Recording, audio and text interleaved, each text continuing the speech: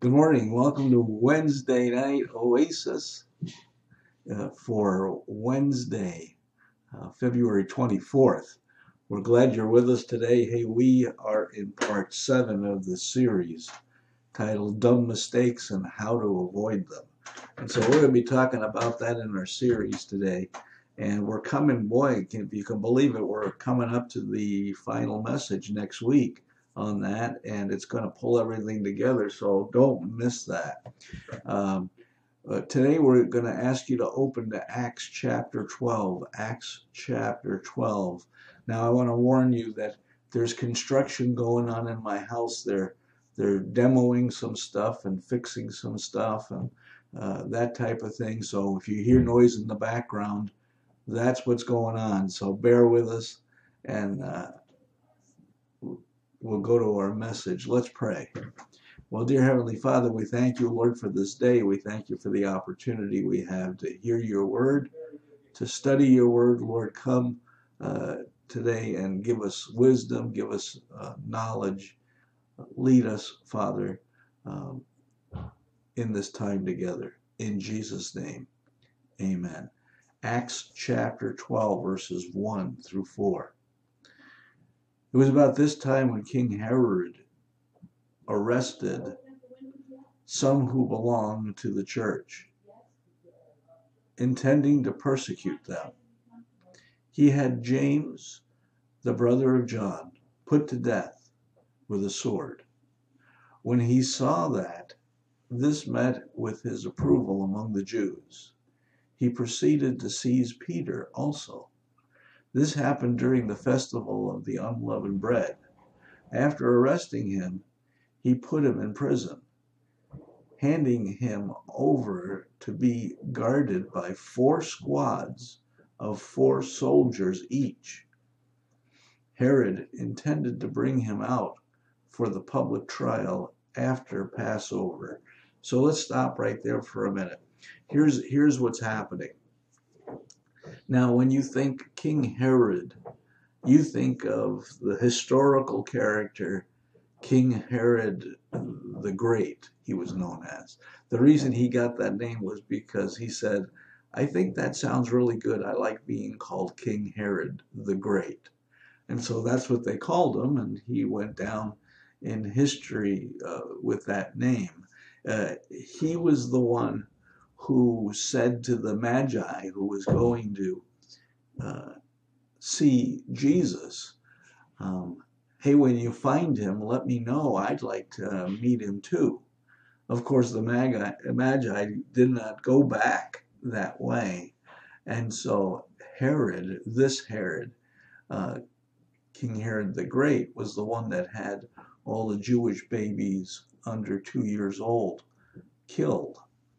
And so that was that King Herod. Not long after that, he died. And there was a new king. And then that king was known as Herod Antipas. Now, here's what you have to know. All the Herods were bad guys, right? Herod Antipas was the one that he's having a drinking party with a bunch of guys. And you'll remember him in the story because he has his daughter come in and he tries to convince her to dance for everyone. You know, I could just see a drunken party full of guys and they're wanting this young woman to dance for them. And he finally says to her, I'll give you anything that you want if you'll do it.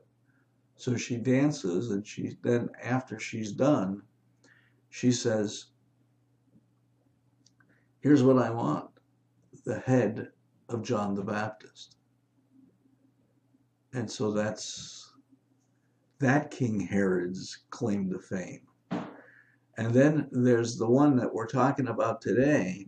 This is the one called Herod Agrippa.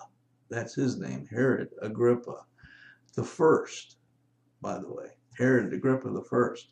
He was a popular man because he was a guy who had sympathy for the Jewish people, and the Jewish people liked him. And so what happened there was that he tried to do things in a way that they really liked him, and he was the one who captured James and killed him, right? Now, the Jewish people really liked that. They really liked that because he was preaching Christ to people, you know. So here now, this king says, all right, let's go get Peter, because if they like me for killing James, they're really going to love me for killing Peter. So they go and they capture him. This is the same Herod that we read about, where there's a back and forth between him and Pilate when it concerns Jesus. You handle this. No, you handle this. No, you. And it does that kind of thing. So here he's killed James, and something has happened. In 20 years, there's about 100,000 Christ followers in Jerusalem. So even though he killed James, there's a whole bunch more now of Christ followers in the land. He sees that the Jews are pleased with his killing of James, and so now he goes after Peter. He captures Peter, but he doesn't want to bring him in front of the people because it's Passover time. So he decides to wait. That's kind of laying the scene of where we are at in the story. Now, Acts chapter 12, verses 4 and 5. After arresting him, he put him in prison, handing him over to the guards by 4 squads with 4 soldiers each. Herod intended to bring him to the public trial after Passover. And look at verse 5, because that's the verse we want to key into. So Peter was kept in prison, but the church was earnestly praying to God for him. Now in verse 5, that one that we just read, what do we see so important there? That the church was earnestly praying for Peter. What were they praying? That he would escape, that they would let him go, that he would get out of there, right? I mean, that's the honest thing that you would think about. That's what they would do. So here he is, and he's being held captive. Verse 6, Acts 12:6. The night before Herod was to bring to him to trial, Peter was sleeping between 2 soldiers, bound with chains. And sentries stood guard at the entrance. Think of that picture. Peter is not going anywhere, right? He is chained up. He's sleeping between 2 people, and he's got guards at the door. And Peter's just waiting for Passover to pass over, if you will. Does that picture sound familiar to you? See, this was how they did it when someone who was really important was being guarded. You might remember when Jesus was put in the tomb after he had died.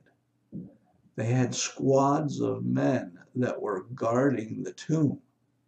You know, don't let anybody in, kind of thing, right? That's what they were told. I guess they should have been told, don't let anybody out either, because Jesus came out. But they weren't told that. So anyway, they said, don't let anybody in.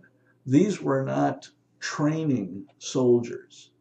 These were the best elite of the men. I mean, these were like the, I don't know what you would call them, top people, the SEALs, like Navy SEALs kind of thing. You know what I mean? These were top people. And so Peter was going to be brought to trial after Passover, but it really wasn't going to be a trial as you and I would know it. This was more of a lynch mob.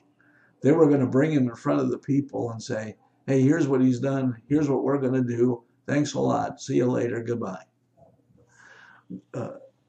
Acts chapter 12, verses 7 through 10. Suddenly an angel of the Lord appeared, and the light shone in the cell. A light shone in the cell. He struck Peter on the side and woke him up. "Quick, get up," he said. And the chains fell off Peter's wrists. Then the angel said to him, "Put on the clothes and sandals." And Peter did so. "Wrap your cloak around you and follow me." The angel told him. Peter followed him out of the prison, but he had no idea that what the angel was doing was really happening, because he thought he was seeing a vision. Am I dreaming here? Is this really happening? And then in verse 10, they passed the first and second guards and came to the iron gates leading to the city. It opened for them by itself. That must have been cool, right? And they went through it. When they had walked the length of one street, suddenly the angels left him. See, he was out, he was free, and he was going. I want you to think about this a minute now. Peter finds himself in a prison, and the next day he knows he's in for a haircut, and the haircut starts right about here. You know what I'm saying? He's gonna get a head cut. He's dying tomorrow. And what is the first thing we notice? He's in bed sleeping. He's sleeping. Tomorrow he's going to have his head chopped off, and now he's sleeping. If you had a comfort bed, what number would you have to put that on to be able to be comfortable enough to sleep? I would think you'd be up and awake, moving around trying to figure out what to do. How am I going to get out of this? But there's one thing I think we see here in this part of the story. Peter knows that God is in control, and there's nothing he can do about it. So why have a sleepless night? Why toil about it? Why have fear about it? Why worry about it? Because God is in control of this. Let me ask you, how many sleepless nights do you have when you're fixed on something you have absolutely no control over? I don't know. I think that there's a message there. So Peter is out, and he's on the move. He's away from the prison. He's out. Acts chapter 12, verse 11 and 12. These were people now who were earnestly praying for Peter. Acts 12, 11 and 12. Then Peter came to himself and said, "Now I know about the doubt that the Lord has sent his angels and rescued me from Herod's clutches and from everything the Jewish people were hoping would happen." When this had dawned on him, he went to the house of Mary, the mother of John, also called Mark, where many people had gathered and were praying. Now, remember, they're praying earnestly that Peter is freed in some way. Now, in this story here, or in these verses, you see they get pretty specific about Mary. And the reason they do that is because Mary was a very popular name in those days. I mean, I love names like that are, very popular, that were popular at one time. Today you go to the mall and you say, "Oh, what a beautiful baby," and what's the baby's name? And they say Willow or Breeze or something like that. You know what I'm saying? Like something out there. My point is that in this verse, when they say Mary, people had to be clarified. Which Mary was it? The mother of John. Which John? I mean, John was a popular name, right? That's it. the one who was also called Mark. Oh, okay, I get it. I know which one you're talking about now. So Mark was famous. He was a famous guy. And he wrote the book of what? Luke, right? No, of course, Mark, right? He wrote the book of Mark. So here is Mark. He's famous. He wrote this book. And here's what's interesting about Mark. He wasn't that popular with Paul. Paul didn't want Mark with him. So they got to a place, and Paul took Silas, and Barnabas went with Mark. Now, here's the interesting part. Between that time of separation there, something had to happen, because at the end of Paul's life, he sends for Mark. Why would he do that? The answer is because he was useful for service. Here's the point. Don't miss it. Failure is never final. Failure's never final. Listen, we all fail at times in our lives. The most popular people in the Bible they all have something in common. Not only did they do great things for God, but they had failed in their lives several times. So here they are, and this sounds kind of amusing almost. Here are these people in this house, and they are really praying earnestly for Peter. There's a knock at the door, and someone says, who is it? And it's Peter. So the person runs to the group and says, hey, Peter is at the door. And they go, oh, she's crazy. And maybe it's an angel or something, but it's not Peter. See, they've been praying earnestly for Peter. And now Peter's there and they don't believe it. Isn't that interesting? Prayer's funny sometimes. That's the way people are sometimes. Oh, we'll pray with all of our heart, but if it happens to happen, then we'll be shocked and not believing it. It's a funny thing. I don't know about you, but as a child, I grew up in a church that there were ways to pray. And people prayed the same way all the time. Our Father who art in heaven, hallowed be thy name, thy kingdom come. Thy will be done on earth as it is in heaven. Give us this day. And you said it that way, and sometimes you said it that fast. But today in our world, or as we've grown, in my own life, in fact, when I accepted Christ as my Lord and Savior as an adult, I found myself in a place where I was with people and I started to pray. And that was the way I knew how to pray. And I was kind of like, well, wait a minute, Andy. That's nice. I know what you're doing. I understand where you get that from. But listen, just speak to God like you're speaking to me. And let me tell you something, my prayer life changed 180 degrees, right? It turned around. It was totally different. And I began to pray to God in a way that led to a personal, deeper relationship with Him. Friends, that's the way we need to pray. So here these people are praying. Now Peter comes in and they are astonished. They can't believe it. Acts 12, 16 through 17. But Peter kept on knocking. And when they opened the door, they saw him. And what happened? What was with them? They were astonished. Peter motioned with his hand for them to be quiet. I could just see him doing that. And described how the Lord had brought him out of prison. Tell James and the other brothers and sisters about this, he said. And then he left for another place. So spread the word. Tell the truth. Tell what you've seen. Tell what God has done for me. Tell what happened. Verse 18.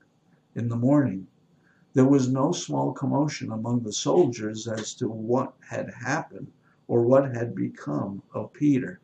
There was no small commotion because there was a big commotion. They were freaking out. Verse 19. After Herod had a thorough search made for him and did not find him, he cross-examined the guards and ordered that they be executed. See, this is serious business to the guards. Anytime you read that their people are being guarded, they didn't fall asleep, because if you slept and you were a guard, you were dead. See, their life was on the line.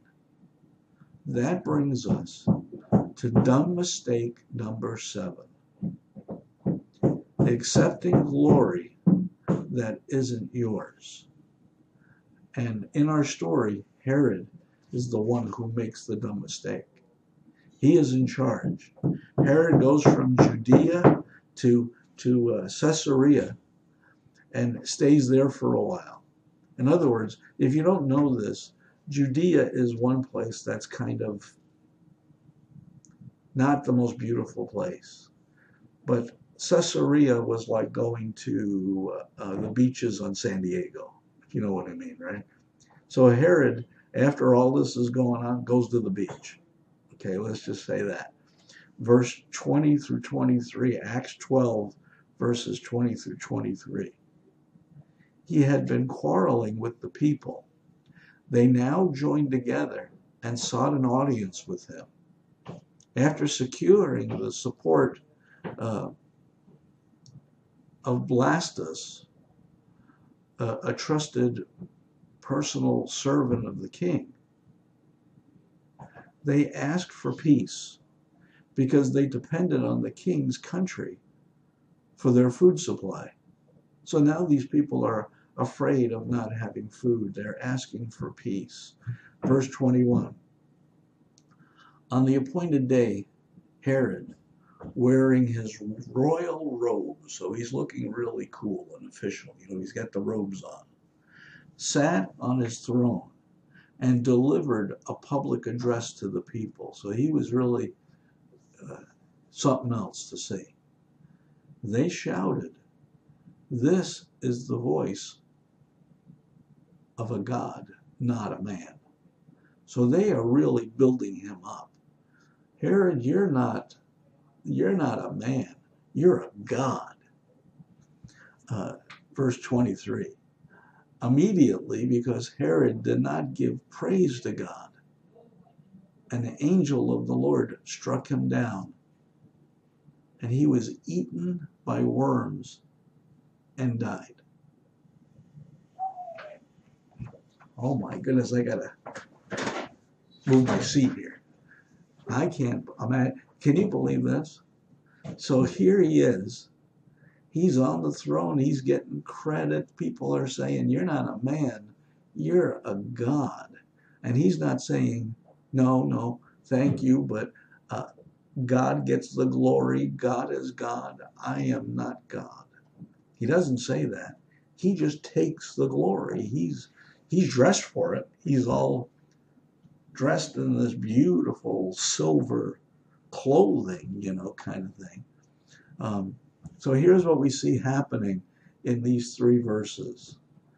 Herod didn't die and then was eaten by worms.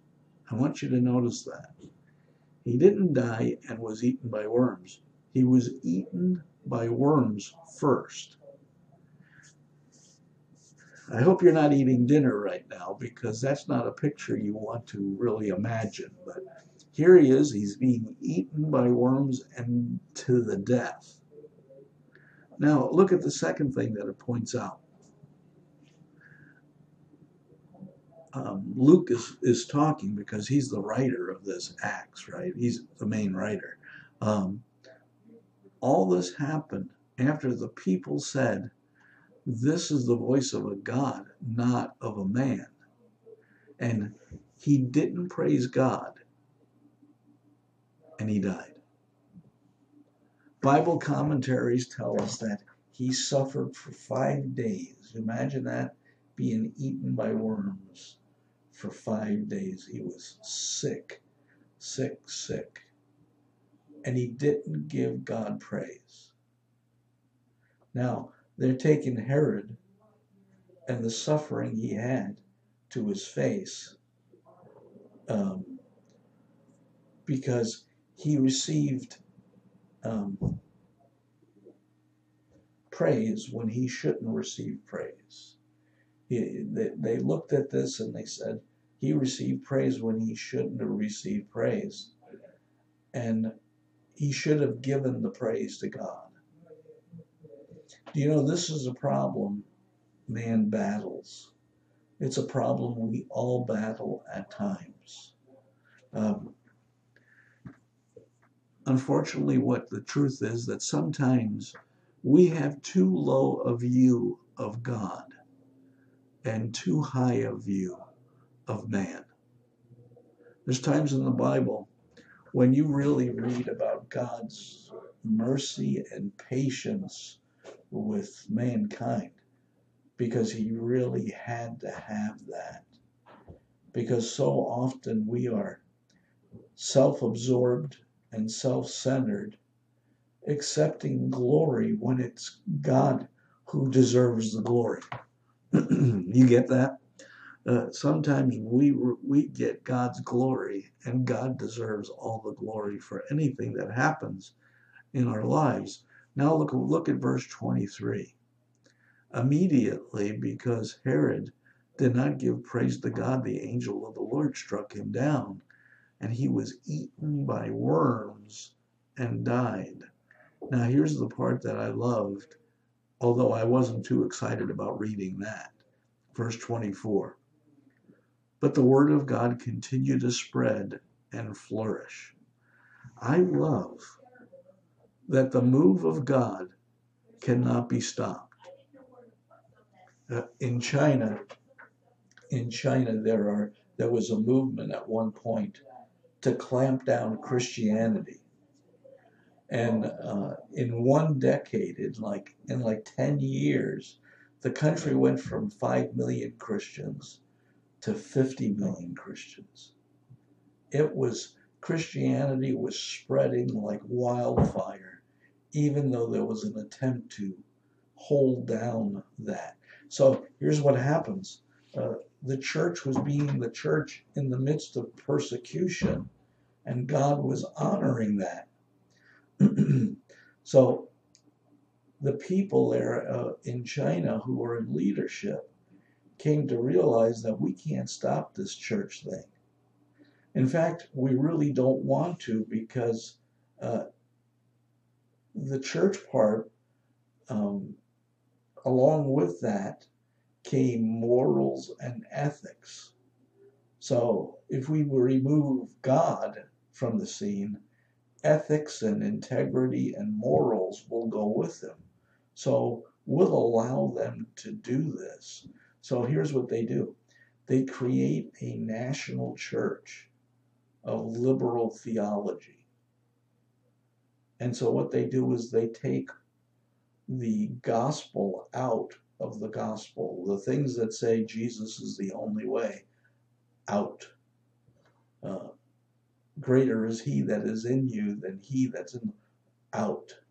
Anything that is building up God in man is removed. And essentially what happens is that sin becomes institutionalized. The sin part is okay. The speaking the total truth is not okay. But even in that, this massive group of authentic Christ followers are alive and well in China, and they are evangelizing the world. Now imagine this, a time of persecution, and these people are on fire for God. It makes me feel a little funny, because I would like to say that I'd be that kind of person, but you never know what you would be until you were there. If you thought your head was going to be cut off, would you be sleeping the night before? If you were captured in prison for your faith, would you continue to proclaim that truth? Or would you say, only kidding, let me go? But they had this passion about sharing the gospel. And I'll be honest with you, they have the passion today. And it's a passion that goes beyond convenience. We sometimes are passionate about God when it's convenient. Here's the deal about the Christians in China. There was a time when America was sending people all over the world to be missionaries. China is sending people here to the United States to be missionaries because the people are here won't be missionaries to their own people. We often forget that the missionary field starts right where we live. You don't have to go to another country to do that. In fact, I have to be honest with you, I have never felt led to go and preach the gospel to people in other countries. Because people are dying right around the corner from you, right next door to you every day. And they don't know Christ. But here's the question, though, now. Chinese churches send missionaries here because people are not doing it. But you can understand people not sharing Christ here, right? Because what if it's not popular? What if it's seen as being intolerant? What if society doesn't accept the message that you and I deliver? I mean, will we be looked down upon? What if we get a bad name because of it? Who cares? Our job is not to make anyone believe anything. Our job is to share the gospel, the truth about how Jesus has worked in your life. Listen, God brings people into your life all the time, and that is the person who you're supposed to minister to. That's the missionary field. So here's what I want you to understand in the last few minutes we have today. Turn with me to Isaiah 42, and here's the principle. It's important, so get this. God expects you to glorify Him, and He doesn't expect you to glorify anything else but Him. Now, look at what it says in Isaiah 42:8. I am the Lord, that is my name. I will not yield my glory to another or my praise to idols. One of the strongest realities that we need to come to grips with is that we cannot be in idol worshiping business. We can't be in the idol worshiping business. Now listen, idols come in different forms.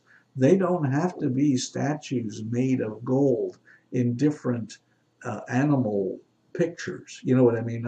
In looking like different animals. Listen to how John finishes 1 John chapter 5, verse 21. It's the very last verse. In fact, when you read it, you think there should be more after that. You turn the page, like what else? Here's what he says. Dear children, keep yourself from idols. Okay, and then what? No. That's it. That's the end of the story. Keep yourself from idols. Why does John say that? Because we have turned into a people who worship idols to the max. Now you might say, no, I don't. Well, yeah, we worship God. We do. We worship God. I get that. People do that. But we worship sports figures, don't we? I mean, people are just in awe of sports figures. We worship movie stars or TV stars. We worship singers. This is American Idol. We worship cars and things like that. Man, I just love that car. I would love to have one of those cars. I'd love to have one of those houses. I'd love to have that guy's spouse. I'd love to have, and you just fill in the blanks. And if it's not that, people worship good things too. Their spouses, their kids, their parents. We're supposed to do that. And here's the thing. It's not supposed to be above our worshiping of God. God deserves our worship, our praise, and our glory. Those things are not to be directed any place else but to God. Listen, I'm saying something that's not popular. Are you ready? This is not popular to some people, and if this offends you, I don't mean anything terrible by it. I'm just trying to get us to think for a minute. Now, I loved youth sports. I'm not so crazy about sports anymore because the people that people look up to are kneeling during the national anthem. The day that happened was the day I stopped watching sports. So if you're involved with that and you hear this, I don't know that you are, but if you are, just know that's one man's opinion. And I'm sure you've heard that before. But anyway, I think kids' sports, youth sports, is a good thing. I think it's good exercise. It's good for their health. But here's the thing. It has absolutely no value if it takes them away from God. Now, I'm not trying to be prudish because that's not right. And I don't mean to do that. I'm not trying to be really religious either. But do you know what I have found over the years? Do you know when kids play their games on Sunday and Saturday night a lot of times and Sunday? Do you know when church usually is? Like for some places Saturday night, but certainly Sunday morning. Do you know when teams usually practice? Wednesday. You know when churches have their services usually midweek? On Wednesday. So if your child is playing in these sports and it's taking a priority over their worshiping God and gathering with other Christ followers, what is it saying to your children? What are you teaching them? Let's look at that Isaiah 42:8 again. I am the Lord, that is my name. I will not yield my glory to another or my praise to idols. Look at how it says it in Exodus, because it's a little bit stronger there. Exodus chapter 20, verse 5. You shall not bow down to them or worship them, for I, the Lord your God, am a jealous God. Now you read that and you go, okay, well, wait a minute. God isn't jealousy sin? God is a jealous God. He doesn't sin. Now here's the thing that you need to know about that jealousy. We have been made to worship him, to praise him. He doesn't want us going anywhere else. He's not saying, I don't want you to have fun. He's saying that I'm a jealous God because he wants what's best for you. God created you to be a worshiper. Look at what it says in Matthew 5:14 through 16. You are the light of the world. The town built on a hill cannot be hidden. Neither do people light a lamp and put it under a bowl. Instead, they put it on its stand, and it gives light to everyone in the house. In the same way, let your light shine before others. And then here's the part I want you to key in on. That they may see your good deeds and what? Glorify your Father in heaven. See, I want to warn you about something as I end this message. People will try to glorify you for good works, and God is the one who needs to get the glory. So often we go, well, thank you. Yes, I deserve it. I'm special.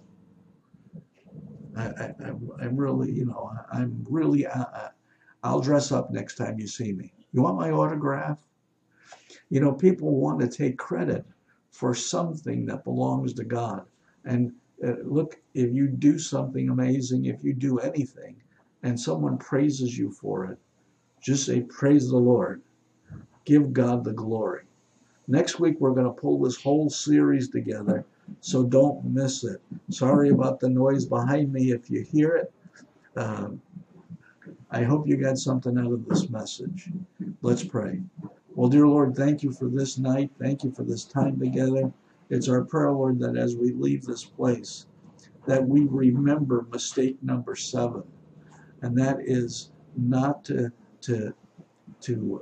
take the glory from God, because He is the one that deserves all our praise, all our glory, and our worship.